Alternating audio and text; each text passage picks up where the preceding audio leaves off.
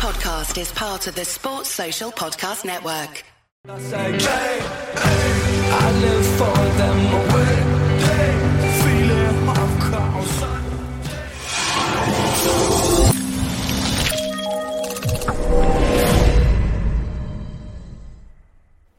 Hey guys, I'm Si, and welcome to Ace Podcast Nation. On the channel, we got podcasts, interviews, content on all sorts of subjects, live and recorded. We do a live show Monday, which is the Andy Campbell Football Show, features top guests from the football world. Then we have the Danny Batten Fight Show on a Wednesday, featuring guests from MMA and boxing, as well as Friday, live again with the Andy Campbell Championship Show, talking all things championship. And then most Sundays, we release another show, whether it be an episode of My Story, an episode of Unscripted Uncensored, or one of our other popular and fun series. There's something for everyone on all sorts of subjects. So check it out, and please subscribe, youtube.com/Ace Podcast Nation. That's the most direct way to support the channel at the moment. And of course, you can get the audio versions of all the shows at your favourite podcasting radio app. And today, I am talking a bit of everything, mainly clothing, and probably a bit of football and a bit of music, I would imagine. But my guest is... by the way, this is when I read this on your LinkedIn page, it was my favourite thing ever, but I'll discuss that now. Is designer and apparel engineer, Mr. A.D. Wollaston. How are you, my friend? Nice to see you, Si. Yeah, all good, mate. All good. Yeah, apparel engineer. When I saw that on your LinkedIn page a couple of weeks ago, I was like, I love that. That is like the perfect terminology. I was well happy with that. So as soon as we arranged to have you on, I was like, I'm having that on the nameplate straight away. That's what it's all about, really, engineering stuff. So it seems the best way of describing it. I think people think designers are all pinning stuff up at the Paris catwalks and things. And most of the time, it's not like that at all. You've got to know how to build stuff. It's not about selling pictures and things. It's about creating something of value, really, for people. So I've always liked it anyway. It seems a bit less highfalutin, I suppose. That's probably the best way of putting it. Yeah, I guess, and like even I would be guilty of that. Like when you say like a designer, I think of like a sketchbook and then sketching, different designs and different things of different pieces of clothing, different items and whatnot. But of course, like you say, you've got to build the item as well. It's got to be achievable in terms of being able to do it as well. And if you can't do that, you're kind of stuck at just a drawing, I suppose. Yeah. So at the moment, you're working with a friend of the channel, AWAYDAY Apparel, which we'll kind of get to how you became involved with them and stuff. But I've talked to Alan on the show before. He's been on a couple of shows, and we talk about them all the time. I'm really excited to see what the future brings for the brand, and we'll get to that in a minute. But what I like to do first is with all my guests, really, is wherever they're from, whether they be a footballer, a fighter, or a apparel engineer, is we do the Magnificent Seven. So all it is 7 quick questions, lets the viewer and the listener get a feel for your tastes or your interests, as it were. Cool. So, A.D. Wollaston, the Magnificent Seven. Oasis or the Stone Roses? Roses. Good man. Roses. I had the good fortune of being there at the beginning, so it's loyalty, but it's quality as well. I mean, it was a game changer when the Roses first came out. It was a different ball game. The music was just new. Yeah, it just changed everything, didn't it? And I think even when, for people who discovered them afterwards, years later, it's still changed the way they were looking at music and how they felt about music years later. And I think just to a certain extent, it probably still does when they hear those the original albums. Next question was Noel or Liam Gallagher? No. Nothing against Liam, just he's kind of the driving force against it. Liam's the personality, but Noel's the one that's kind of constructed it, really. Yeah, do you think they'll ever get back together for a proper run? Probably not. I'll be surprised, really, because they're both doing their own things now, really. They've both got their own... You don't want to go backwards, really, do you? You want to keep moving forwards. I think the thing I did when Pretty Green went under, I wondered whether that might be a catalyst for them to sort of get back together. But when I start seeing kind of like Liam arguing with Noel's daughter and stuff on social media, I was like, yeah, that's probably it for that now. I can't see it really. No, there's kind of like a line, and I think maybe he's probably gone over that line about a million times over the years, and they always seem to patch it up. But it's been a long time, that feud now, isn't it? Never say never, but I'd be surprised, really. I'd be surprised. And sometimes it's better if things just stay where they were, really, I think. I agree. Yeah, I agree. Oasis was special, and I do wonder whether if they did get back together, would you lose the kind of what made it special in the first place? It's difficult to say, isn't it? Because like the kind of fan or the enthusiast inside me wants to see them get back together, of course. But then equally, I'd like, hindsight's a great thing, innit? And like looking back, Oasis was very special, and I don't know if I want that to be ruined with a underwhelming run or an album or a tour or whatever it may be. Yeah. Next question: Stone Island or CP Company? Stone. CP was the first, so I've got to give credit where credit's due. But I think there was something special about Stoney that captured. It's just a different league, really. Something so different, and the amount of work that went in there, and it'd be impossible not to move there, really. And it's got to be Stoney. I think so. And best TV show of all time?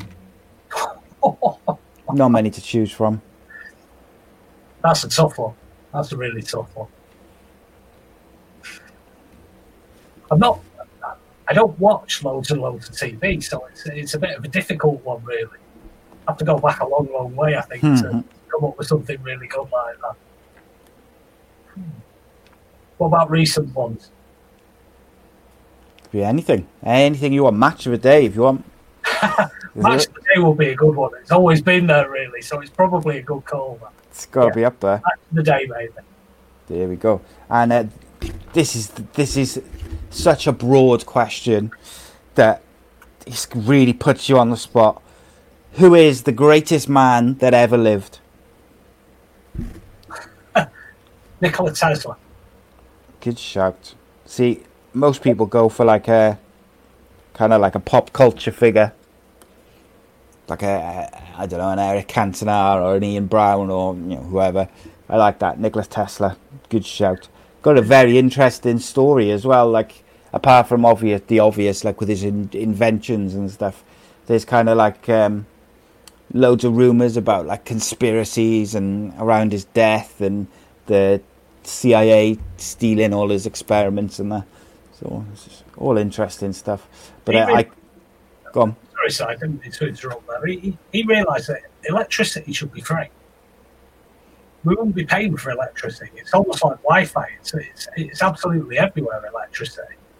He was plugging light bulbs into the ground near his power generator, and they were just lighting, planting them in the ground like potatoes.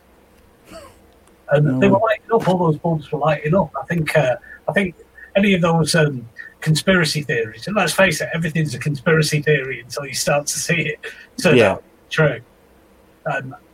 There's probably a lot in them, really. We'd all be on free electricity now. There wouldn't be anything. All the politics that goes on with it, I don't think there'd be anything at all like that anymore. I think the guy was a proper genius. Oh, yeah, 100%. And I think as soon as the powers that be realised that they could make money from it, and like obviously the money was in controlling it rather than just giving it to everyone and whatnot. It's kind of like that's the end of it then, isn't it? From a free point of view.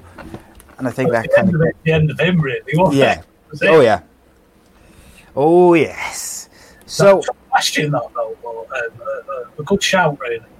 Yeah, I like it's one of my favourite questions, that is, because everybody's got a different answer, because everyone's, whether it be influenced or read about or just more familiar with, everyone's got like a different view of everything. So I like that question a lot. Cool. So the other thing I like to do with my guests is I like to take them back right to the start of their lives, really, and just kind of you tell us a little bit about where you grew up and your upbringing and stuff, and then kind of how you got into being an apparel engineer, where it started. Well, I grew up in Stockport, South Manchester, so it was quite a nice area. The area was Cheadle-Hulme, so it was quite green belt and all that. But growing up in the 70s there, it was very different to how it is now. It's changed quite a lot. And I think probably I toyed with the idea of actually being an engineer, and that's why I put it in the tag there. Whether I had a teacher at school who used to work for the MOD, who used to bring old declassified blueprints, tanks and things like that in. My grandfather's was an electrical engineer, an acoustics engineer, so sort of in the blood a little bit, but it was all about fashion and clothing for me as well. So to try and put those two things together, I originally wanted to be a tailor. Okay. I was a teenage mod, into Northern Soul, into that, going to the footy, and right at that crossover point where it went from the kind of mod revival thing, the casual movement moved in, and listening to stuff like the Jam, and then Northern Soul was a big thing. It's a rite of passage, really, in the north. It's something everyone was sort of brought up with. But I wanted to train as a tailor. I wanted to be able to make suits, and I did a bit of apprenticeship work, learning how to press and how to sew bits and pieces of suits together. But when lads started coming back from Europe, and I'm a City fan, so we weren't in Europe in the 80s. We were a long way off that. So a lot of the lads from England, Man U, some of the lads from Liverpool and that started coming back with, it was Stone Island gear that just, it blew me away. Like military-looking gear in purple, orange and yellow. And I just thought, that's what I want to do. So I learned how to, I went and learned how to cut patterns. That was the next move on, really, how to actually build a garment. That seems to me the best. I've been able to draw. My mum taught me to draw before I could write, I think. So that side of it wasn't really a big deal. But to learn how to construct a pattern for a garment, that was the key to it. That was how to actually engineer a garment then. And then everyone laughed at us at the time. Everything was on St. Martin's, and people thought you wanted to be Christian Dior or Giacomo. So, but I was just determined to do it. Kept my head down, learned the craft and that. So that's where that side of it came from. And then looking at all the sort of footy lads, I got the whole mods into skinheads and suede heads into casuals. I could see the whole line of it running through. So it was quite easy, really, to see how I could make that into something that I could really, really get my teeth into. I think I read a book, probably saw the movie, which is nothing to do with the book, Absolute Beginners. And the guy, the protagonist, actually said, when you're looking for something that you work, get something that you're going to enjoy doing. Because you spend most of your time at work. So you may as well actually enjoy it. I thought that made sense to me. It really made sense to us. I was single parent family and things like that. I was cutting patterns on the living room floor and the kitchen table, learning how to make jackets, how to cut the patterns from. It's cool. So, like, not many people get the opportunity to find a career that they genuinely enjoy. I would say probably 90% of the population end up with a job which they've got to have because it pays the bills, and like you know, I would say probably the majority of my mates, you kind of like, you speak to them and they're like, a lot of them have went into a job after school because they needed money, and some of them are still in that same job 20 years later, and they've kind of worked their way up and, you know, they're a bit higher up or whatever. But generally, because once you start paying bills and mortgages and rent and things, it's not as easy to then take a step back and go and do the thing you wanted to do. So I do think that, and that's what I try and sort of say to my kids as well, is find something not just that you're good at, find something that you genuinely enjoy, and work at it and try and go for that. Because, like you say, you're going to spend the majority of your life doing it. You may as well do something that you enjoy. I mean, I wish that 20 years ago I'd thought about doing, it wouldn't have been podcasting then, but like some sort of radio or interviews or like that sort of thing, because I love it. And I've been doing it a year or so now, and I can't think of me doing anything else now. But it's like 25 years too late almost. But there we go. It is what it is, I suppose. So you said about like you've obviously learned how to build garments from start to finish and construct them. What sort of time frame would you be looking at if you wanted to? This might be a really stupid question, by the way, so I apologise. But like, say you've drawn out your design of a jacket, for instance, and then you had the materials and whatever you need. What sort of time frame are you looking to, from start to finish, from designing it to building one jacket? It depends on whether you can make it yourself. I mean, you're talking about the sampling process there, I assume, rather than the production. Yeah. The full turnaround, if you're working for a brand, for instance, for a firm, it's always 6 months.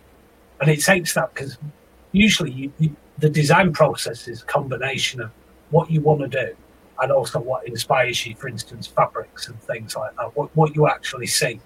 And then a lot of it is research and development. Yeah. And then you're making experiments, things like what colours it's going to be, the dyeing and things like that. But I think the thing that gets missed, and this is what gets missed now, this touches back to the conversation we had beforehand, is you don't get enough storytelling nowadays within the garment industry. And that's the bit which sometimes takes time. I mean, I'll can go through some of the firms and that later. I'll let you lead the way on that I've worked for. But a lot of them, you'll go on an inspiration trip, which just sounds like a bit of a laugh, really, but it's valuable because you're always working in a team. So you're always going in. In there with a group of people, and you all need to be on the same page. You've all got to get onto that same page. And a brand will have a story. For instance, I worked at Timberland.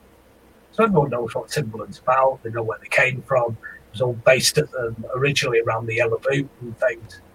When you're doing the apparel side of it, you've got to try and translate that story into the collections that you're doing. And then you've got to make it relevant for each season. So that start of it kind of dictates how long everything's going to take. Getting fabrics, getting things developed, and even designing fabrics. If you don't get exactly what you're looking for, you want to personalise it. You want to start bringing things like organic cottons in there, recycled stuff. Sometimes you have to build that yourself. Yeah. So you've got to work with another department, people who are experts on textiles, to take it through to that level. So 6 months is always the time to actually produce a collection from when you start. But then you've got another 6 months before it will go in the shop. So you've got to think a year in advance, always. So, can that be like frustrating as a designer that that it can take like a year from your idea maybe and kind of your first semblances of the idea and the project to actually being the finished product and on the shelf? Or do you enjoy the journey of that 12 months of, doing the sampling and the mixing with the different, whether it's the textiles people and the, finding the right material, which matches your vision for the garment? There's a little bit of both, really. But the actual the 6 months, once you hand it over to production, really, apart from garments coming back for you to check the quality, check the fit, and approving colours and things like that, you're not really involved in it then. You've moved on to something else, so it goes to a production department. So that 6 months, really, I find it quite enjoyable. That's the whole engineering side of it.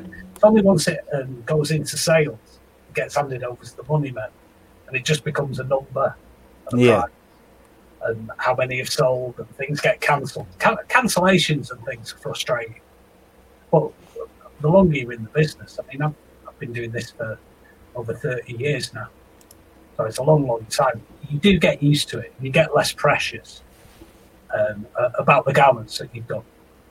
Okay. But you don't want people to chop away at it too much. You know, the development process should be about putting something of value in there. Something that people are actually... I'm still very much... I know it sounds a bit of a cliche, but I'm very much interested in what people are going to get, what they're paying their money for.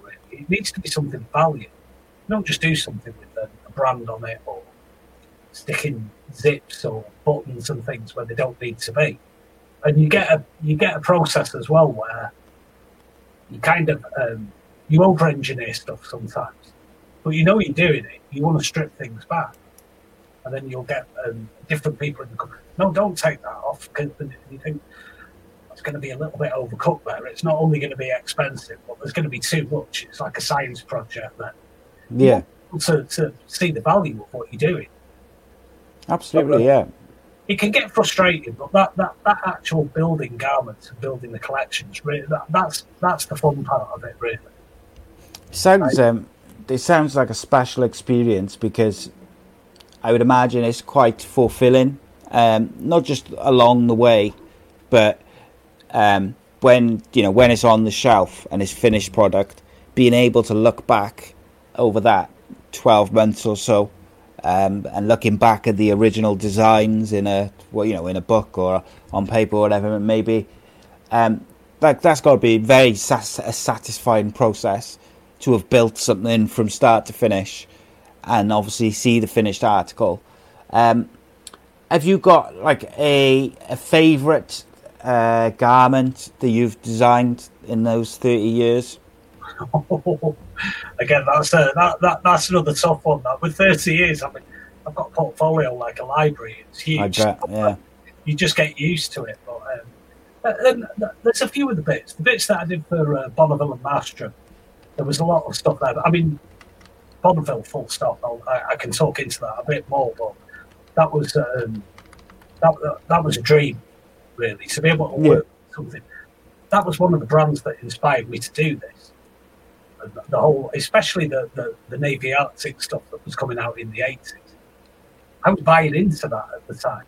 So then to be given that brand, it's been dormant for 20 years, and be asked, can you redevelop it and do something with it? That's probably, that was probably the greatest thing now. I mean, there's some garments, there's one behind us here on the mannequin that I used, which was a limited edition I did for Maelstrom. That's saying Science Project. That collection, the 2014 White Label collection, was really good fun to do, because it was engineered in a way that I wanted to make it authentic performance clothing, but I didn't want to this for a sportswear label, not like North Face or Patagonia or something like that. I wanted it to stay true to what it started as, and bring all that experience of working with all these performance labels I'd worked with, and actually put it into a garment that was top to toe designed, going out and working with the factories, going out to China and working with people like that. Really good factories as well. So that's perhaps, you're always more interested in your most recent stuff. You're always more, that's always the stuff that you think, yeah, that was good. Yeah. So you mentioned Boneville and Maelstrom. What did you, so before you get to that point in your kind of career, what was your first job in clothing once you'd sort of gone from sort of school to where do we go from there? But it took me a few years really to actually get in somewhere because I didn't have a degree or anything. I was self-taught predominantly, and only completely self-taught. So I'd learned pattern cutting, creative pattern cutting. So your normal pattern cutters will do something just for production. The designers create it, they pass it over to you, and you have to interpret their ideas. So I'd learned pattern cutting then. And the first firm that I worked for was a little independent label in Manchester called The Works. They were doing very, very kind of clubby stuff. It was we used to outfit what's his name, Chris Evans on Don't Forget Your Toothbrush, did all his long tartan coats, and the trousers that he wore. That was really good fun because it was very small. We were producing stuff, cutting the patterns up in the design studio. Sending them out to different manufacturers, then going to shows and people buying stuff from them, sending stuff to people like Take That and everything as well. And it was very affordable. It was quite a small operation. It was all very clicky, a bit wild, a lot of partying there as well. It was, that was during the real heady days, tail end of the Hacienda, when cream was absolutely huge, and we'd just be off at all those places, guest lists everywhere, that kind of thing. And then after that, I did a couple of little bits and pieces of working for people in Manchester, but the industry was very small then. I got headhunted by Ted Baker's. Okay. Didn't stay there long. I only stayed 6 months. I was just working on Jersey stuff, and it wasn't really me, to be honest. I wanted to get into proper outerwear. And then I worked for Hope and Glory. Do you remember Hope and Glory? Yeah, I do, yeah. I do. Got into that right at the start of that whole kind of covert coat, smart city kind of shirt, that sort of lock stock kind of look. Yeah. And then Fire Trap after that, when it was still privately owned before it went to Mike Ashley. Yeah, before Mr. Ashley took over, I was partial to a bit of Fire Trap, but that stuff. That was when another firm that's just put into bankruptcy, I think. G-Star Diesel, huge then. So they were the competition. Trying to do things. I had the good fortune then of looking after Special Projects, which was a sort of epilogue to the season, prologue to the season, and then designing a lot of the outerwear as a part of it. Okay. Then after that, it was Timberland. I went there as head of outerwear. Massive Timberland. In terms of being really looked after by a company, Timberland were great. It's owned by VF Corporation now, but at the time it was owned by the guy Jeff Schwartz. That was the first time I went proper international, like club class flights out to China, staying there, nice hotel, stayed in the peninsula there. What was that like as an experience to kind of, start travelling around with as a member of the Timberland team? Timberland, the massive worldwide. I'm assuming you look back fondly on those times, just as part of your own story and your life. But what was that like at the time? Oh, it was brilliant. It really was. It was great. Really, really good. To be fair to them as well, at the time, they were genuinely trying to do something, doing things like organics. They worked with Care International, making sure that factory standards and that were good. The first thing we were told was try and get organic, try and get recycled. Obviously, there's a price limit where it's going to bottom out, where you have to draw a line under it. But generally speaking, they try to put stuff together. We had to do 40 hours of charity work a year. That just came with the company. Like I said, if they sent you out to Hong Kong to go and work somewhere, you went club class, you stayed in a decent hotel. They wanted you to go and work there straight away. So you go there for a week, but you'd literally start working when you landed. Okay. So it was quite nice the experience. And it was a great crew.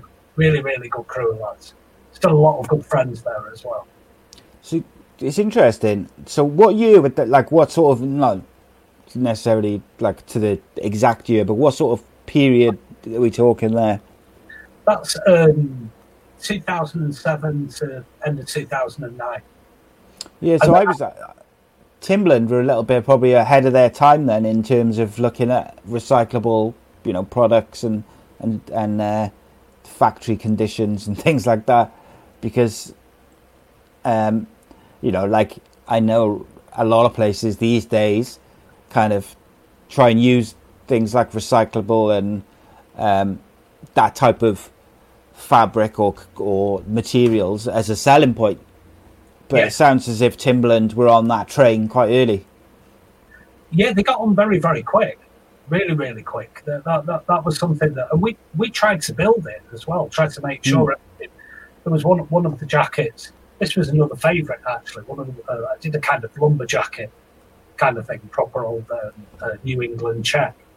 And that was all recycled wool. That was all made from stuff that had been made before and then rewoven and things like that. So that was another challenge to engineering products, to try and do it like that and make it as cost effective, but still working with the right sort of people, working with the right factories, and make it as organic as possible and try and do something with it.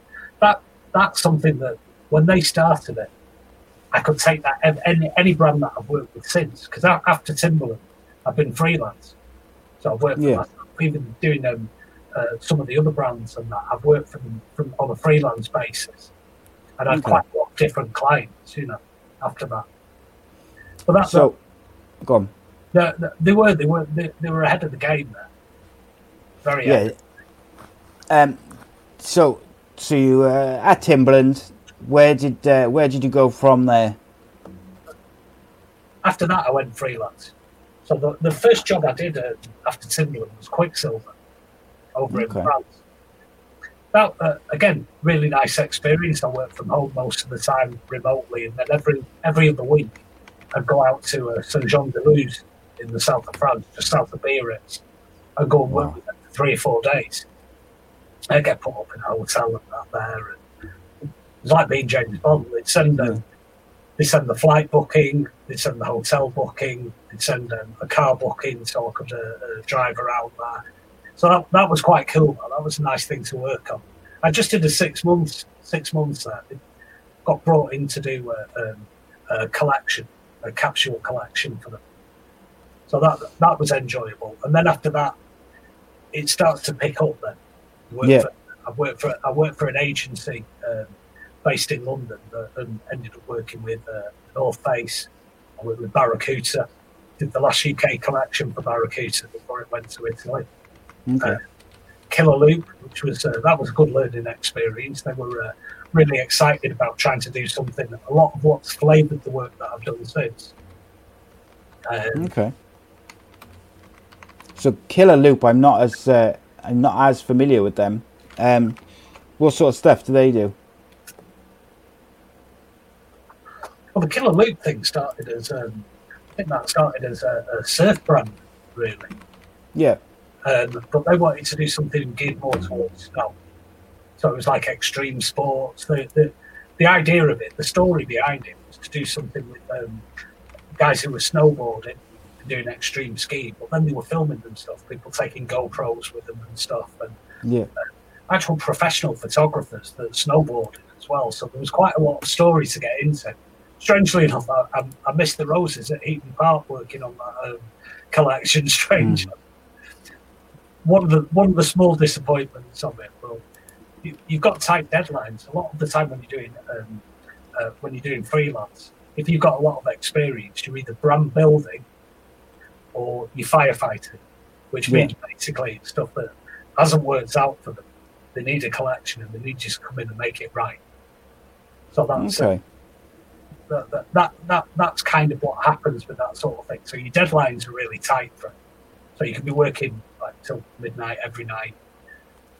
I'd imagine there's quite a lot of pressure involved in that sort of thing then, where you're on a lot of deadlines and long days, is it? Absolutely. That's where the pattern cutting comes in. That's where if a factory comes back and they can't make something, you need to be able to tell them how to make it. You need to be able to show that. And sometimes cut the pattern for them and send it out to the factory. Otherwise, they've got to make a sample, send it back to you. You have to make all the comments on it, get it fitted. It lengthens the process. If you can cut a pattern for people, that's it. You know how to make the actual garment yourself. Yeah, and I suppose That's I got to say, like, I find it really impressive. Like, not just that you can design the clothes, but that you can build it effectively from scratch. And like I say, you're able to, if there's any issues, you can tell the factory exactly where they need to go or what they're doing wrong, or what they need to do. So how did the kind of the Boneville job come up? How did that opportunity come about for you? Did they spot something, some sort of your work? Was there a particular thing which had caught their eye, or did you have contacts there already? It came through a friend that I'd worked with at Timberland, a good mate of mine, he's a garment tech. So his part of the process normally is to actually build the garment with you. Okay. And we put together. I know him through the Northern Soul scene, really. We were friends anyway. And he got brought in to do some garment tech work for Master. And when he went and had a meeting with them, they were looking to rebuild the Boneville label. The guy that owned it, very friendly with Lorenzo and with the family, and he bought the actual label off them. And he wanted to make it into something special. And he tried a couple of different people, and that. I won't go into names and that, a couple with their own labels. But it wasn't working out, really. It wasn't what he wanted. And I think this is where this goes right back to the starting point, that if you're going to do a label that's been started by someone like Massimo Osti, if you're going to dip into that, you can't just replicate what he did. You've got to build on the actual work that he put in. Try and get into the mind of him. Try and at least be on the same page, and try to be an engineer of garments. Try and create something that's got utility value, that's got something different about it, really. Yeah. And that's how that came about. I just wanted to kind of circle back a little bit, just for if there's anyone who's watching this, and maybe you mentioned Lorenzo, and then you mentioned Massimo Osti, sorry. Just for the people who are not aware, who are those two gentlemen? Well, Massimo Osti was the brains behind CP Company, Stone Island, Boneville, of course. Yeah. And onto Left Hand, ST95. And a lot of the work that he put in is what's completely inspired. Like, he was the first person that did garment dyeing. He was the first person, I think, that really tried to get genuine utility garments, military, workwear, things like that, and make them accessible to people. To actually look at the way a lining's worn in something and be able to change it. Lorenzo was his son. Yeah. And he looks after, unfortunately, Massimo passed away in 2006. Yes. But Lorenzo keeps hold of the archive there, and he's still involved. He's got a presidential position at CP Company now. But he'd always wanted to keep that. Like his father, he's a graphic designer. Mm-hmm. What a lot of people don't know about Massimo was he's a graphic designer. It was about colour, graphics, things like that. And then he got the right people around him to try and create something that was just new, totally new. That's what inspired me to go from being a tailor and a pattern cutter into actually doing what I do now. Yeah. That was a dream. I was looking at buying Lomo Vogue and things like that in the 80s and seeing all these clothes about. And it was just so far away. So to be given the chance to get to something like Boneville, but Lorenzo was still involved in it as well. I had the good fortune of going over to the archive. I met Lorenzo in 2013. Wow. And he came to view the Boneville collection because it was going to be the big relaunch. And to be honest, in fact, I should have retired there and then. He actually said to me, "This is brilliant. This is building on my dad's work, and some of it has taken it on and done it better." Wow. It was like the detachable linings and things like that. Yeah. A system for Boneville. I've always been interested in the end consumer being active in the garments, which is obviously leading to AWAYDAY Apparel off that. But I've always wanted people to be able to look at it and decide how they wear it, rather than just buy something, pay the money for it, stick a badge on it, and then off you go. Yeah. So I put together a system for that where everything was modular. So different garments would fit inside other ones, but they could be worn on their own.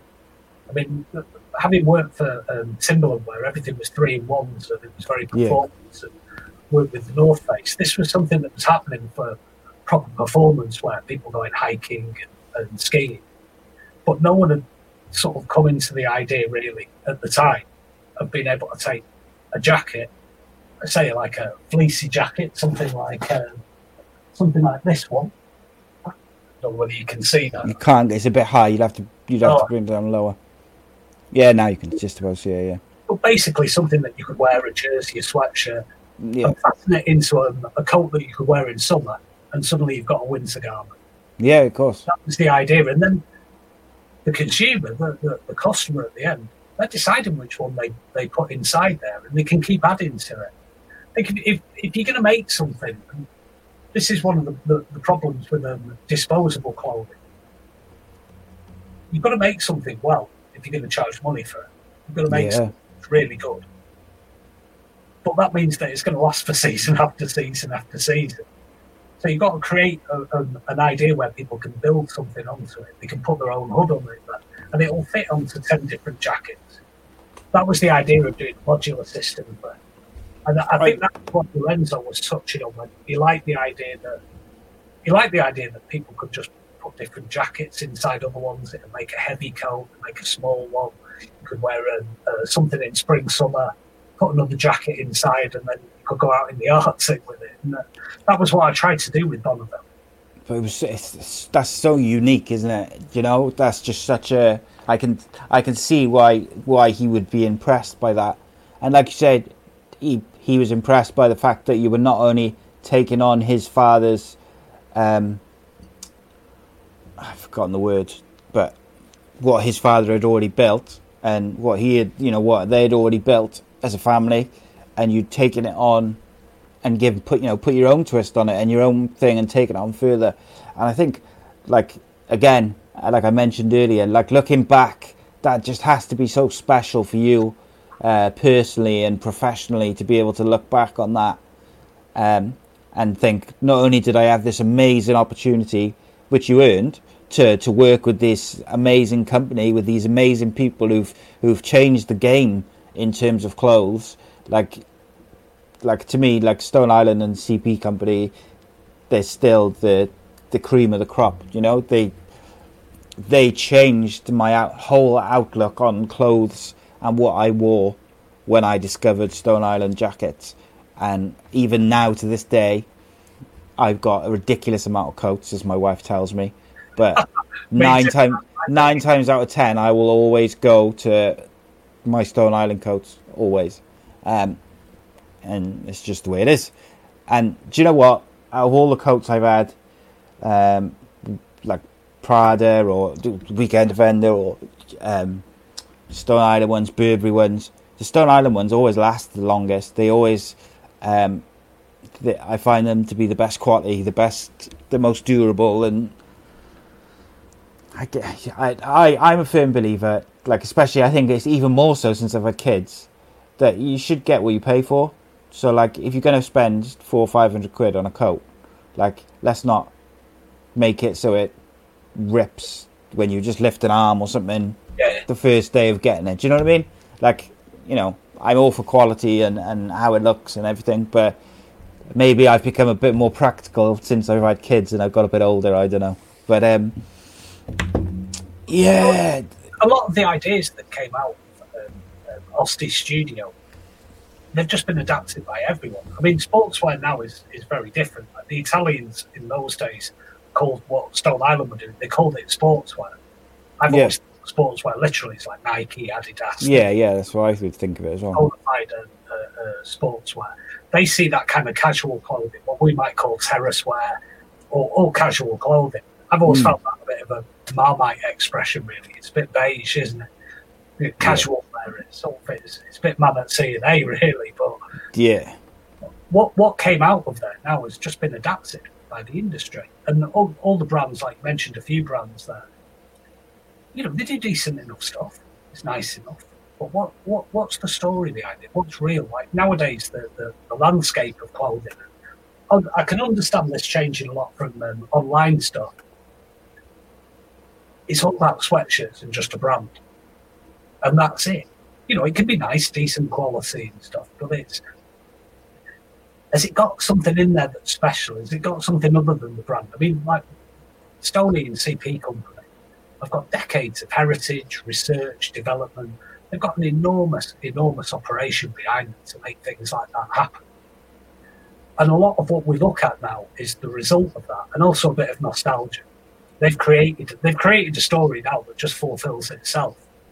Whereas a lot of brands, and I don't want to slag other brands off. If you make nice clothes, you make nice clothes. At the end of the day, it's what you wear when you go out. But for me, it's been more about being able to let the end customer be involved in it and have a part of it, because it goes to the men in suits. Like, make no mistake, everyone has to answer to someone. There's always going to be a management firm up there. But a lot of the people that own businesses now are investors, you know, they're financial investors. They've not got a passion for the clothing. They realise that it's a huge industry, and the industry starts to take over the creativity. And I think that's something that's what led me to work with Alan.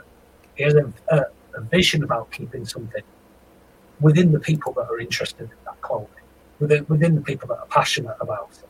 You know, whether it's most people it's trainers and jackets, really, isn't it? That's what most guys' wardrobe is, trainers and jackets. You buy jeans based on the fit that you like. You'll buy, you might have a standard place for t-shirts and sweats that you go for, something catches your eye. But most of the time for me, it's jackets. I'm not a trainer designer.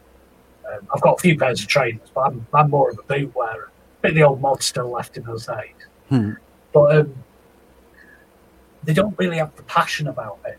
It's looking at something that happened before, rather than actually creating something that's a bit more new generation.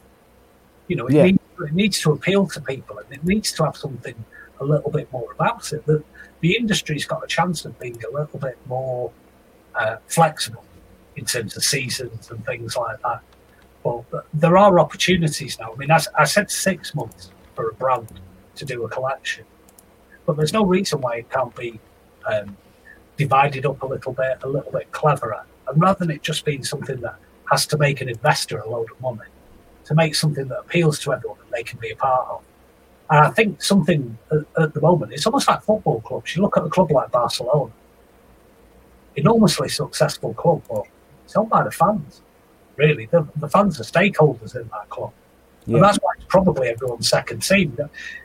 Apart from Real Madrid fans, it's hard to find someone that doesn't like a club like that.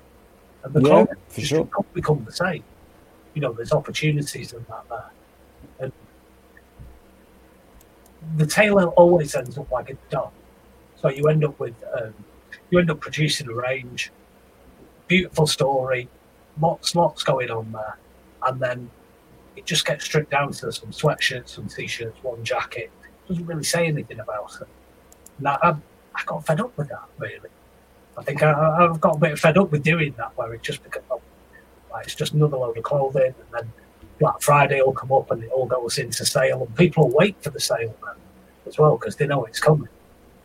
Yeah, and I think, like, for instance, if you look at like CP Company jackets with the goggles on the hood, that's just so unique that it just attracts the eye, and people who've got a certain kind of taste in clothing, if you want to call it terrace wear, whatever you would like to call it is, but it's that style, and where Stone Island jackets, Adidas trainers, those, everyone's got, once you find the place, you know, so these days it's more of an online shop or store, but once you find a place which sells the clothing and the designers that you like, 9 times out of 10 you're always going to go back to that same one, or at least I do. Like, you know, I will have a little shop around, but generally if I find somewhere which sells the stuff that I like at a decent price, handily, then I'll always go back to that one.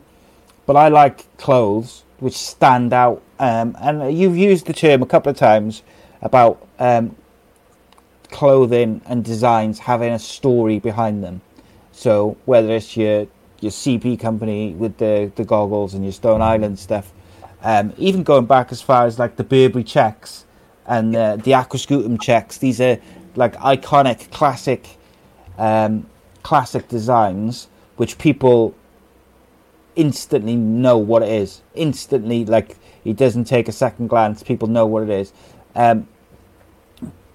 Do you think, like, there's something within when we get to a day? Well, we'll move on to Away Day Apparel now, because there is something which I wanted to discuss with you, which I know Alan's talked about before, which is the tribute to Peter Whittingham in the pocket. I've forgotten the name. I think, was it a PW7 pocket or something like that? But yeah, that's a part of the ongoing development. I mean, the idea, just to move on to Away Day Apparel. Yeah. So, I'll tell you what then. Before we go there, how did you become involved with Away Day Apparel? Like, how did you two guys come together? It came through a friend off one of the Blackwood lads that goes out soul scene.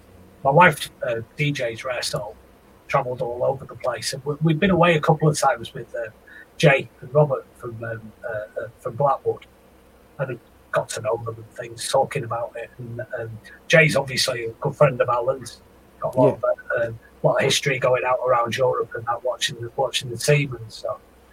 And it was Jay posting something up on Facebook about Away Day Apparel, and I said, "Oh, if you need to do any outerwear, let me know." And it's been a couple of years since we first made contact, and Alan's built this up as, to be honest, the stories he's already built up. We all know what Away Day Apparel means. Yeah, of course. An actual story for a brand. The two words themselves, apparel, obviously, it's clothing, but what do you need for an away day? What's it all about to everyone? The Millie that you mentioned before, that's a prime example. You don't need another jacket with you, do you? No. So it was through Jay, and then Alan and I, we finally met up last summer. It was, and talked about doing some bits and pieces. I had a contract on with someone else, and to be honest, I know it sounds very obvious after everything we've been talking about, but to actually focus on doing outerwear and building a story around that outerwear, it's a full-time job. It takes a long time to actually get involved in that and to make it work. So we've been talking, trying different ideas. I've got a little bit involved in some of the graphics on the tees, but it's researching the manufacturer, getting the right kind of fabric, putting a strategy down that's going to be a price point, things like that. They're all a big part of it, really. They need to happen right at the start. It's a big jump up going from sort of T-shirts and sweaters into doing stuff that's really exciting. There was a few things that I'd little experiments that I tried on other garments and things, which is when Whittingham pocket came out of. Still under wraps at the moment, and still in the R&D part of it. But we wanted to make something with it that's not only kept within the football community, kept out of the hands of the suits and that, so it doesn't just become a brand carrier. Yeah. Like that, but something where the lads that are actually going on away days, they've got something that they want to wear. It's exciting. It does the job for them, and that's kind of where it started to move forward. And I've just come back from Kefili as well. So I was going to say chat about where we can take it and what the next steps might be. Hence doing the show and that as well. And the rest of the guys. So it's like, I say to Alan all the time, like, Away Day Apparel is really special, to me, because it's my mate's brand, and we kind of, over the last year where the podcast has been doing well, his Away Day Apparel has been going well, and we've been kind of interlinked alongside each other as we've been, helping each other out and whatnot. But I'm really excited to really see where the brand goes and the plans for it. Are you able to kind of discuss where you see it? Where you guys see it going, and what your vision is really for the future? Well, the next thing, really, I mean, I'm at an opportunity at the moment where I'm out of work at the minute, so we're plugging myself a little bit later, a little bit further down the line on that. But to make it happen, we need to put a collection together. Doesn't need to be huge, doesn't need to go everywhere, but a little storytelling idea about what Away Day Apparel means. We've got the logo, we've got the imagery, everything's all there. There's already a lot of people interested, and that's all over Europe as well. I know that the lads at Lazio and Antwerp, as well as a lot of the British lads and that, all around the country, are really, really enthusiastic and wanting to work. I want something that's going to be a little bit more authentic. So it's now we're at the time where we want to take it to the engineering stage and actually create something that something of value, something that the guys are all a part of, that they're interested in, and that actually does what all those clothes that we've been talking about, whether it's Stone, ECP, something that actually does that. And it's about creating a level of excitement. This is what I mean by storytelling. You want something that's going to have utility value. You want a pocket that's going to do something for you. Yeah. It's not just having just another jacket with a logo on. It's fine, but it'd be nice to have something that's a lot more than that, that's got a lot more depth, that's a lot more value for people. When I say value, obviously we live in a day where people like Primark and running the high street. I'm talking about something that's actually, it's got an intrinsic value to it. So yes. It's got an authenticity about it. And something that's coming from people that actually are football lads. That want to wear clothing. Not just lads that go to the match, but people that are following that actual scene, that whole group. And that's all across Europe. It doesn't matter where you go. There's going to be groups of lads who want really top-class quality product that's well cut, really nice fabric, but there's something a bit different about it. Yeah, people want something which is unique, doesn't it? And I think as well is people do like to, if they find something which they enjoy or which they like, whether it's a TV show, a podcast, a radio show, a band, a clothing brand, and if they discover it and they discover it when it's on its way up, they like to be a part of the journey. So as well as liking having something unique and something which stands out and something which is good quality, they also like being on the journey on the way up. As things get popular, people by human nature like to be almost like I was there at the start sort of thing.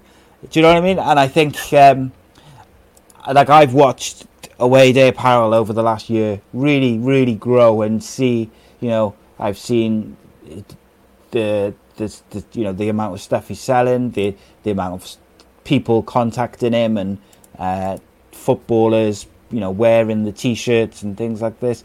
And I'm excited for him. So Lord knows how you guys must feel even more excited, because you obviously have got, on top of that, you've also got the what you two are discussing about, we're going to go in this direction and we're going to go in that direction. So you've got like both sides of the excitement, if that makes sense. Yeah, what you said there about people wanting to be on the journey is exactly the idea about it. Everyone gets involved in something at the start. When you call in an investor, it loses the flavour. It loses that sort of flavour. It loses the authenticity. And all of a sudden, everyone that the brand was designed for and that were there at the start, they get shut out of it. They get completely closed out of it. Everyone wants to be kind of a stakeholder. The idea for me for something like Awayday Apparel is to keep what Alan started and keep everyone as stakeholders of it. Let them be a part of the brand. That means interaction, taking people through the engineering process, that kind of thing. That's what interests me about it. It's easy to just buy stuff from a different brand, but to actually be a part of it and a part of, I hate to say the journey, but to be a part of that journey. Yeah, it is, isn't it? But that's what it is. It is a journey, because it's going from, A to B, if you like, and it's getting on board as it goes along. And I think there's something to be said for that. I really do. And even with just quickly going back to the podcast, there's a couple of, there's more than a couple, but there's a few guys who watch the football show who will comment every now and again, and I think overall we're on about episode 230 odd, I think was yesterday's episode, but they were there on episode 2 and 3, And if you look back in the comments, they're in there, and they every now and again they like to just sort of say, "We were here on episodes 3 or 4," and I think they enjoy that aspect of it as well. They've watched it grow and watched it develop and watched it change and evolve into different ideas and different things and trying different things. I think there's definitely something to be said for that. I think it's essential, to be honest. It's things like this need people to support it. They need people. Yes. It's a big undertaking to go from the idea of putting a brand together and then turning it into something that's going to appeal to everyone that they're still a part of. It is a big undertaking to actually do it. I mean, the ideal for something like this I'd love to have it all made in the UK. Of course. Do stuff, work with guys in the UK. Certainly in Europe initially, that's going to be the starting point anyway, really. But it'd be wonderful to actually to put something back into it and to keep it here within what we're trying to do with it. I mean, it'd be great to be able to get stuff made over in Wales. Of course, there was an old industry there. People used to make stuff there. It was a Burberry factory there, wasn't there? Yeah. Well, we were talking about that. Alan and I were talking about it when I was over in Wales. The idea to actually keep it within people's within a fan base and make it almost like get people involved, almost like season tickets. That's what you do with football. Football's a great analogy for it, and it's also it's the heart and soul of why we're doing that. That's where this type of clothing. I hate giving things titles and things because then it becomes something, you know. Yeah. But that whole casual movement that started in the late 70s, really took off in the 80s and then into the 90s of everyone wearing initially sportswear, a lot of sportswear. Guys started doing their own thing, flared jeans, cutting your coats up the side and that, the whole trade movement. And then buying things like Millie's and things like that. Yeah. All those garments, that's the heritage of it. That's what's built on it. But you don't want to just look backwards. You want to be able to see what's the next step. What about the younger lads that are trying to buy into those garments that maybe don't realise it? You know, they don't realise what its full heritage was, what the full story is. It's to make sure that that's there for them. It's served on the plate and it stays there, that they can be interactive in it, they can be a part of it. So do you know, it'd be wonderful to make it be UK. Go on, yeah. I was going to say, I've discussed with Alan a couple of times about, a couple of things really. First of all, going back to something you said about the massive, like the undertaking of creating a brand, whatever the brand is, it is a lot. It's a lot of work. It's a lot of effort. It's a lot of stress. But I would say there's nothing more satisfying I've discovered in the last year or so that taking something from an idea to like something just knocking around in your head, oh, I'd like to do that, to then it being a thing which people are invested in, is about as satisfying a thing as I've ever had. And that's just speaking from a personal point of view. And I'm not like the podcast channel and stuff, it's not massive, it's growing, and I'm happy with the growth and where it is. It's bigger than I thought it was going to be, which is sometimes a bit overwhelming in some aspects of it because it's unexpected. But I'm also like, I can look back and think, wow, it was an idea and I've turned it into this.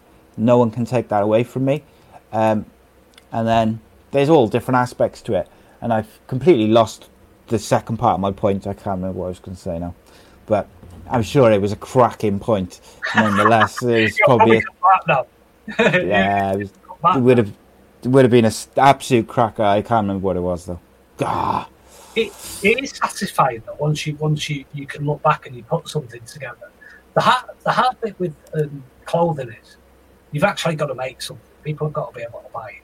Yeah. And that's where it becomes the big undertaking. It takes a lot of work anyway, but it also takes a lot of finance. None of us are millionaires. This is something where if we're going to be able to do this, I need to be able to get the support of the guys out there. I mean, I'm looking at the moment. I'm going to be doing Patreon for it, kind of like something like that, to make sure we can do it. As I said, I'm out of work at the moment, so like a lot of people, I'm sure, of COVID and stuff. But now it's an opportunity to make this actually happen. Because otherwise, I mean, although I'm a Manchester lad, I'm based in London, which is short of actually owning a football club. There's no better way than to see your money just disappear. It's ridiculous. So I'd like it to stay within the community, within the football community, within all the lads that are already supporting it. But it's going to need some support to make it happen. And that means doing something like Patreon. That I think as well, opportunities like that stops you having to go to an investor. Yeah. What always happens with brands is eventually you start with something great. Master, I think, started, the lad that started it, done that. It was about 8 jackets. Wow. Now when you go into stores, if you were to go to any of the big chains, flannels, any of the big guys that are doing stuff, most of what you'll see there will be sweatshirts, polos, tees, because they're already committed to buying off people. And they have spreadsheets to do this. It's all about number crunching and finance. It takes away from what the garment is. So you'll get big players like Stoney, CP, that they've got huge marketing behind them. It's a huge global story. If we're going to make it happen, then it's going to need some kind of support. But I'd like it to stay like that, and to stay within the same group of lads that are interested in it, and get it started like that, and actually take it to the next level. Keep it within the hands of people who actually value the product that's going there, to buy into the idea and take them through the engineering process. Let them be a part of it. Membership, where it becomes something where you've got names inside jackets, all the names on the website. It means that something like AWAYDAY Apparel, rather than being a part of some big investment company, it's actually just it's all the guys that are a part of it that are making it happen. It means that I personally can deliver the kind of product that they want to them on a regular basis, because it's not something that you can do. You can't do it like a hobby. It's not a part-time job. The amount of time I try to do my own thing, working for people, you think, do some work at the weekend. It doesn't happen. You've got to get out of the factories, you've got to find them, you've got to source fabric, you've got to be able to, you've got to check the quality of the gear all the time, right the way through the process as well, to make sure. Doing experiments with fabric dyeing. That was one of the things that really appealed about Osti. Yeah. That whole garment dye, different fabrics layered up and using different dye techniques and things to be able to do it. To be able to take some old army garment, look at what they did with the pocket. Again, the Millet's got that. They've envelope pockets on there. They've all come from a Swiss army garment. Go to a second-hand army store, you'll find camo, things like that. You'll find those pockets there, but they've been deconstructed and reworked and things like that, put into really fantastic technical fabrics. I want to be able to do that with AWAYDAY Apparel and turn it into that have little stories of things that have got a bit of excitement about them. The guys that are already supporting the brand, they feel a part of that as well. It's for them, really. Yeah, and the thing is, mate, I can feel your optimism and your excitement around it as you're talking about it. Do you know what I mean? And I think that rubs off on people is when you're talking about something and when you're so passionate about something and you believe and you can see where you want to take it, that it rubs off on people very quickly. That does. So a couple of things I was going to say, just quickly circling back to my coats. One of my favourite coats is actually not a designer coat. It's I went to Germany, I think in about just year 2002 or something. I went to Germany and we went to a military surplus store and I bought this authentic green parka, like a proper military parka, and the inside comes out, like you were discussing earlier about the modulars and that. It comes out, and it's still to this day is my favourite coat. Even beats my Stone Island coats, because it's just it's got the look and it's got the colour, which I really, really like, and it's interesting. Say again, sorry. Like an olive green. Yeah, that's the one. And it's but it's just a legitimate military coat, which I got from an army surplus store. It's just one of those things. And the other thing I was going to say about Patreon is what Patreon does is it can create this kind of, like they used to talk about Fergie creating this kind of siege mentality where with his squads, where it was everyone else was against us. Everyone's against us. The media is against us. The commentators are against us. The fans are against. Everyone hates us. It's all about just us. We're together. And I think what Patreon can do is can create that almost exclusivity among the people who support the brand, who are going to support the brand anyway, because they're buying the stuff because they want to support it for whatever reason.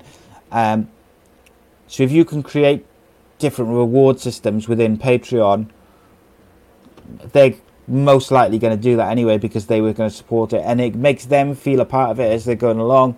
And then if you've got like one of the higher rewards being, your name will be on the inside of the jacket, which is a limited edition, there's only going to be X amount made, that's something special which can never be taken away, and I think there's something to be said. I think Patreon is really interesting to me from a podcasting point of view as well. I think probably what I've said from the start, at some point down the road, I'll probably start creating some Patreon exclusive podcasts, because the amount of time and the equipment I've got and everything, it's not free. I spend a lot of time recording stuff, so at some point that'll be an option. And I'll create special rewards and different things. But with clothing, I think there's a real unique chance that those rewards that you can create from the different tiers of, how much you basically, for people who aren't familiar with Patreon, you'll have like tiers. So say the bottom tier might be like a couple of £1 a month. Then you'll have £5 a month and £10 a month, and then you'll have like some higher tiers that you can set, I think, as many or as little as you want. And then with each tier, you'll get a reward. So for just because I'm the most familiar with it, so from a podcasting point of view, at the bottom tier, you might get like a free question and answer podcast, where if you're a member of that tier, you can, send in unlimited questions, to watch a podcast and take part in whatever that only you are able to if you're on that tier. And then, you up it, and you might have on the slightly higher one, you might have a T-shirt if you've been there supporting it for 3 months or something. And, you get the picture. Whereas, I guess clothing, there's so many unique ways to reward the supporters that it's almost never ending, I guess. Absolutely. I mean, you can start to tier it towards groups of guys. I mean, I mentioned the Antwerp lads and the Lazio guys and all that. They could literally have stuff for their club. It becomes something for them. It's their exclusive thing if they're supported through things like Patreon. I just think things like that, when having been so long in business and seeing the way that nowadays the whole thing is corporate. I mean, it's a garment industry or fashion industry. So the word industry at the end of it means that you're always going to attract corporate investment, but then they take hold of it and they water it down. It happened to Osti. That's why he kept moving from CP Stoney. That's why he moved on to left hand, because he wanted to do things that were of value. In those days, there wasn't Patreon and things like that available, Kickstarter, crowdfunding, all those things. But to actually keep it within there and reward the people that like it. As you were saying before, guys, they want to be there from the start and they want to see it develop. You can reward through tiers and create different levels of excitement and interest and do something really special. I mean, for a podcast, I could see it working as well, because then it's, rather than having to go through some kind of corporate radio station and suddenly they're setting the rules for it. It works the same. It works the same with clothing. Rather than it going to someone and then everyone just gets what's left at the end, what goes to retail, it means they start to shape it. Design, you can't do design by committee because everyone's going to have their own experience. Of course, and some people aren't really bothered. They just want to buy something that they like at the end. But if you get them involved in the process of engineering something, I mean, you touched on the PW7 pocket, it's a really, really good idea to start to bring that kind of engineering into people and show them why it does what it does. The amount of times that you design a collection and by the time it goes to sale, the story that you created for something just gets lost. Why you did that, why you've done a particular neck on the T-shirt, a pocket. We always had that with the torch on the Maelstrom jacket. Funnily enough, at one time, and the old Bill came into the offices there and were like, football lads brand this. That could be used as a cosh, don't it? Well, it can also be used as a torch and lit it at the same time. That's what it is. You can use anything as a cosh. To be fair to them, they just laughed at them like that, fair point. Yeah. You're creating something really for people that have got something a little bit unique, and they're a part of it, and it's a part of their story, and they're a part of the brand story, and they stay on board with it. People, like you say, you'll get brand loyalty. People will go back to the same thing, and especially if they're a part of it, and they're seeing how garments are built. I mean, it's wonderful. When you go online and see it, you can go on YouTube and look at Carlo Rivetti taking you around the Stone Island labs and things. That's special. Like it's porn, really. That you kind of looking at something and thinking, wow, 5 minutes in there. I want to create an actual lab experience to engineer products. I'm in the workshop at the moment. This is the workshop as it is. But to be able to let people in there, to be able to let all the guys, those fans and that of the brand, be able to see a bit what goes into it and to be a part of it. Like you were saying, rewards with names inside jackets and things like that different tiering. But even just supporting it, get pin badges and things. You're a part of the VIP club, really. Yeah. You're a part of the brand. You become a part of it. So I think that some of the new ways of actually making a business happen, what they've called bedroom startups and things, making stuff like that happen. Musicians who just put themselves out on YouTube. Yes. And then they can bypass the big corporations. They can bypass all the big music industry and just start to make their own music. Produce it yourself, yeah. And it becomes more personal. It's tailored to people. And that for me is a good way of addressing business now. I hope on the other side of all this COVID, unfortunately, businesses are going to go under. And I don't think we've seen the start of it. That's a way of making sure that the guys that are interested in the product, they're the ones that are actually part of it being built, and they become a stakeholder in it. The stakeholder's got an expression for it, I think. And you just keep it away from corporations. Stop it having to make X amount of money to pay those guys back. You're rewarded on it, and you're making sure that those garments happen. You're excited and interested in it. It's making sure that the label can actually move up and be a little bit more. So that's the area that I'm kind of building at the same time as designing the product. That's where I want to really be able to take it, because I said it before, I don't want to keep repeating myself, but it's a huge undertaking to do it. I've been doing it for donkey's years. The reason why everyone doesn't have their own clothing label is because it's just the amount that you need to do to put into it to make that collection happen. It's too much for most people. It's daunting. Yeah, and I think it's important to have, no matter what you do, but when you're trying to create something like a brand in clothing or anything else, it's important to have a good team of whether those people are working alongside you on the actual brand, but also it's about having the right support around you. And, just like you mentioned, Lorenzo, the team, it was Massimo, you said, wasn't it, who was more of a graphic designer, but he brought in a team of people who created something truly special. And I think that says everything which I was trying to say about having the right people in the right places, doing the right things, do what you're good at, and leave other people to do the things they're good at, but all working together and on the same things towards the same goals. And yeah, it's never ending, isn't it? Like with YouTube and social media, you can create these like little behind the scenes clips, like you mentioned, of the workshop, and like for instance the PW7 Pocket. You can do like a minute long video, which will just show the inner workings of it, or you could do a 5-minute video, showing it being created, and that's one of the things I said to all of this. I want to cut the patterns for this. I want to make it happen. So being able to see that process of it being drawn out on paper, the geometrics of it, and then what it becomes once it goes into fabric, how it functions, how it works, how we built it, what the idea is behind it. I want to be able to do that because then it stays in your control. Most people send in someone else's garment over to a factory, so base it on this block, this fit, and then it goes on to someone who's on a computerized part. And then they cut it. Okay.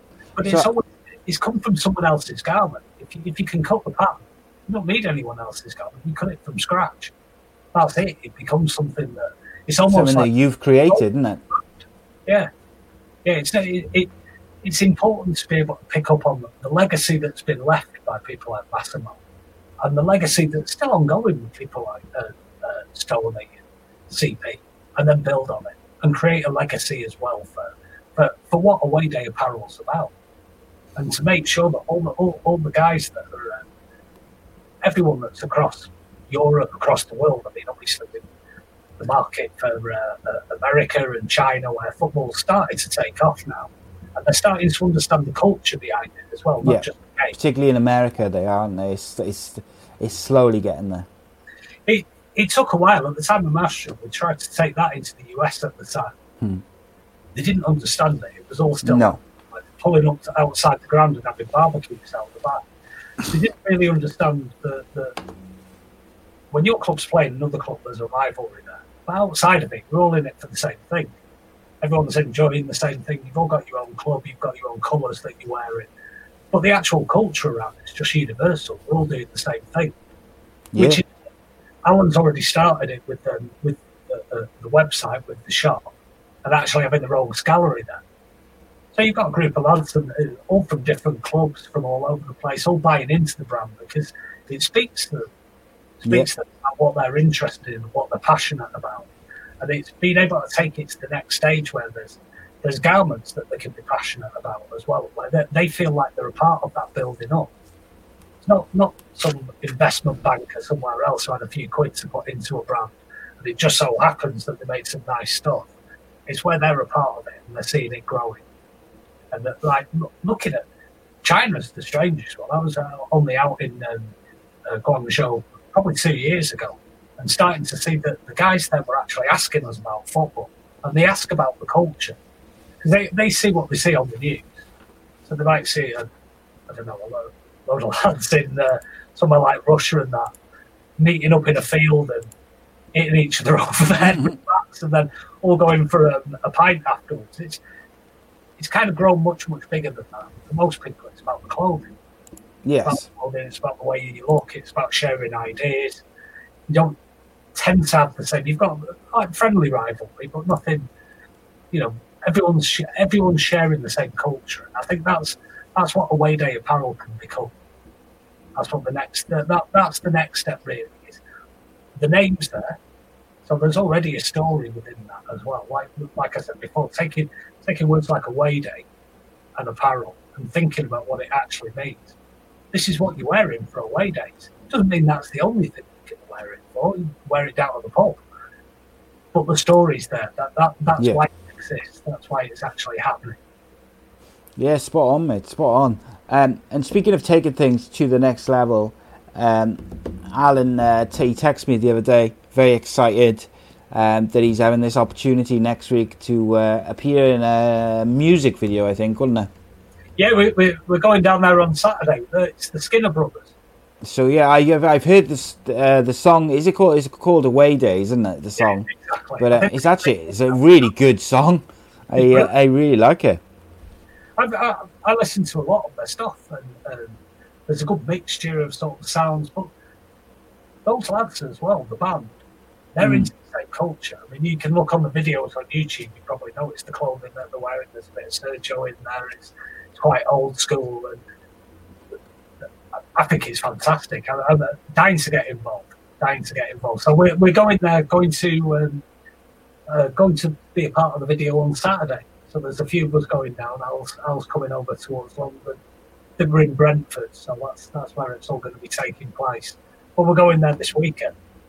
So yeah, the music video for the Skinner Brothers single "Away Days," featuring Awayday Apparel, which is so much perfect, isn't it? It's like too perfect. Make it up, could you? It's all the ingredients are there.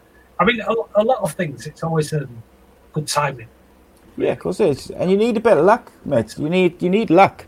No matter whatever career path you're in, it's you need timing, you need luck to be just meet. And do you know what it is? I think with anything, sometimes it's about meeting the right person at the right time. Not necessarily. It's not always about the job you're doing or what the career path you're necessarily going. It's about someone getting their eyes on what you do just at the right time. So whether it's someone catching, seeing like an Awayday Apparel product or an advert or something that you do or one of my podcasts or just something, someone sees it, they work in broadcast media or they work in clothing designs, and they get in contact and they say, I really like what you're doing, what's your vision for your brand, and it can go off from there. And it can sometimes be as simple as that in terms of luck and things like that. But of course you need talent and good looks, which I've got in abundance. No, but you know what I mean. You need like hard work and talent and all this sort of stuff. But so often these things come down to a bit of luck and being in the right place at the right time. Well, hopefully, when we go for the video, we'll be able to talk to the guys about plans for the brand. I'm enthusiastic about it. They're young lads. I mean, I'm going to have some old git designer coming along there. But it's nice to see that sort of enthusiasm. And they seem to be on the same, although theirs is a musical journey, we're talking about clothing.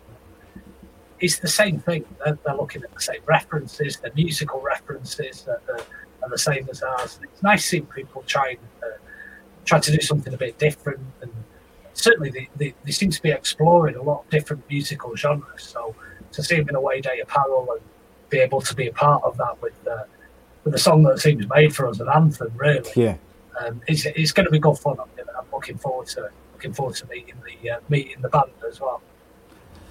Indeed, I was going to use that song or a bit of it as the introduction for this show, but I don't want to get a copyright strike on the channel, so I'm going to have to.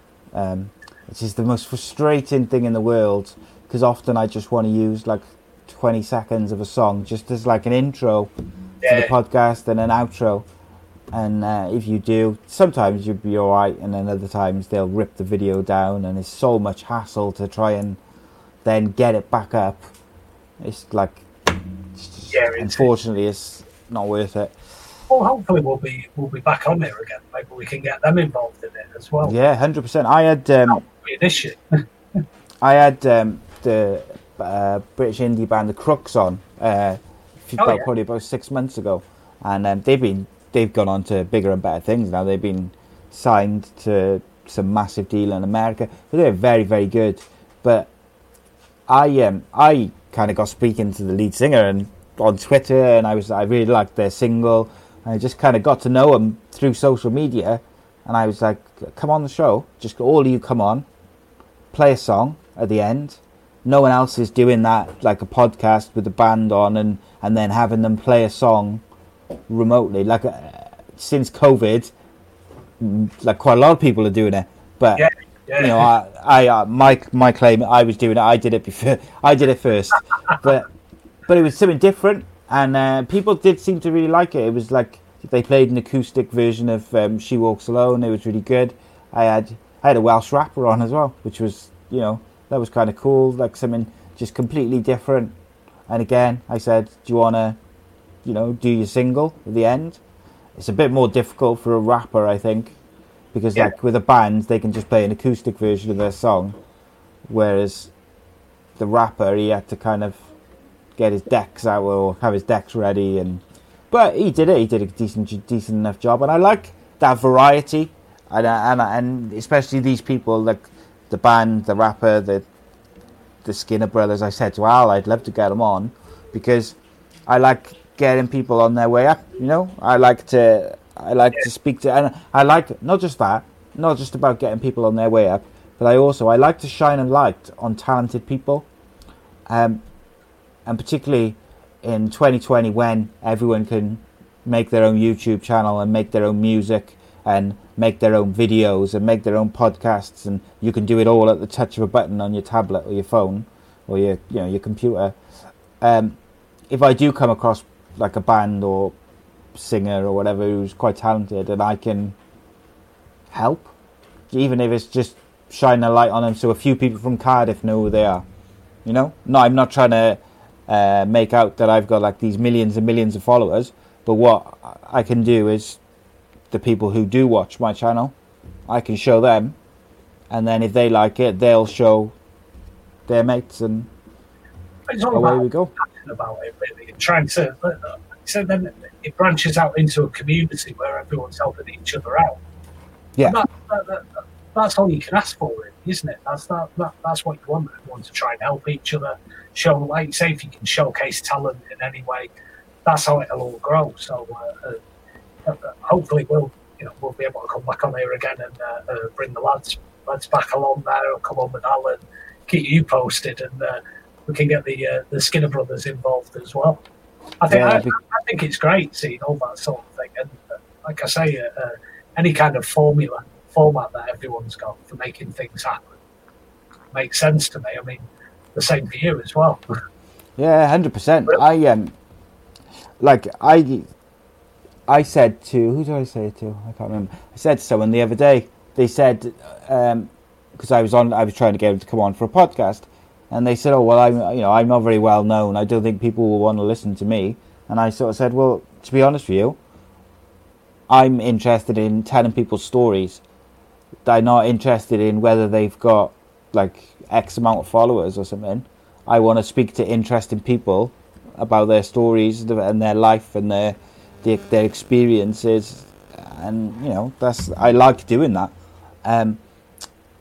You see, that's the thing, though, isn't it? Like, when you're getting people on there, if it's someone that's already, like, you were saying about footballers and a lot of the MMA guys and that, they're already in the public domain, so they're a bit used to having a camera and being asked stuff. Yeah. I didn't know what to expect on this, so this is the first time, and you always think people aren't going to be interested in hearing that. I mean, there's loads of anecdotes and things, loads of stories I could say about. Hopefully we'll save that for another time, but I don't know if people are. They are, aren't they? I think it's a great format just to be able to say your piece, really, and be able to talk through why you're doing what you're doing, where you've been. Yeah, what your plans are. And like I said to you before we started, probably 45 minutes to an hour, and I said to you also, once we get talking, it'll be, we'll be off on all sorts of tangents, and here we are an hour and a half later, and I'm kind of going to finish it, not because, I got to finish it, it's more just, right, we're at that sort of hour and a half, yeah, and I don't want it to be too long, as opposed to we've run out of things to talk about.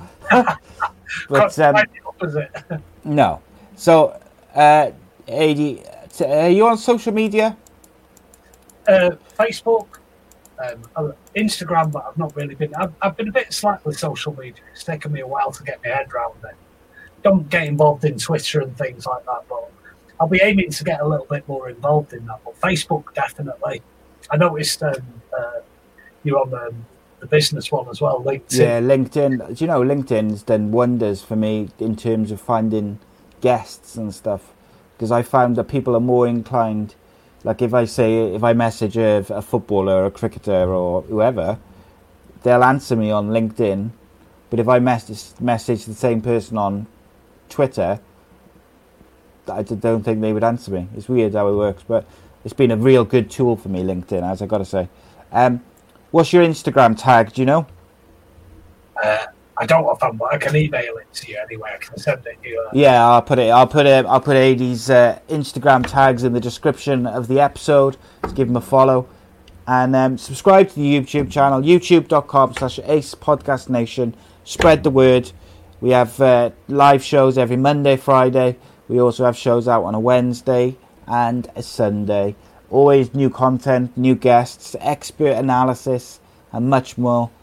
So join us. Join the revolution, as it were, as we take over the podcasting world in the UK.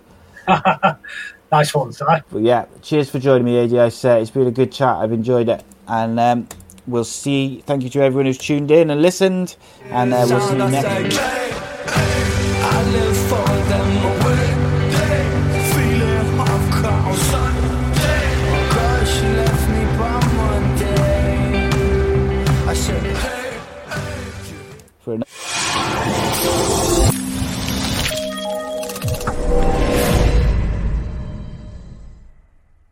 Sports Social Podcast Network.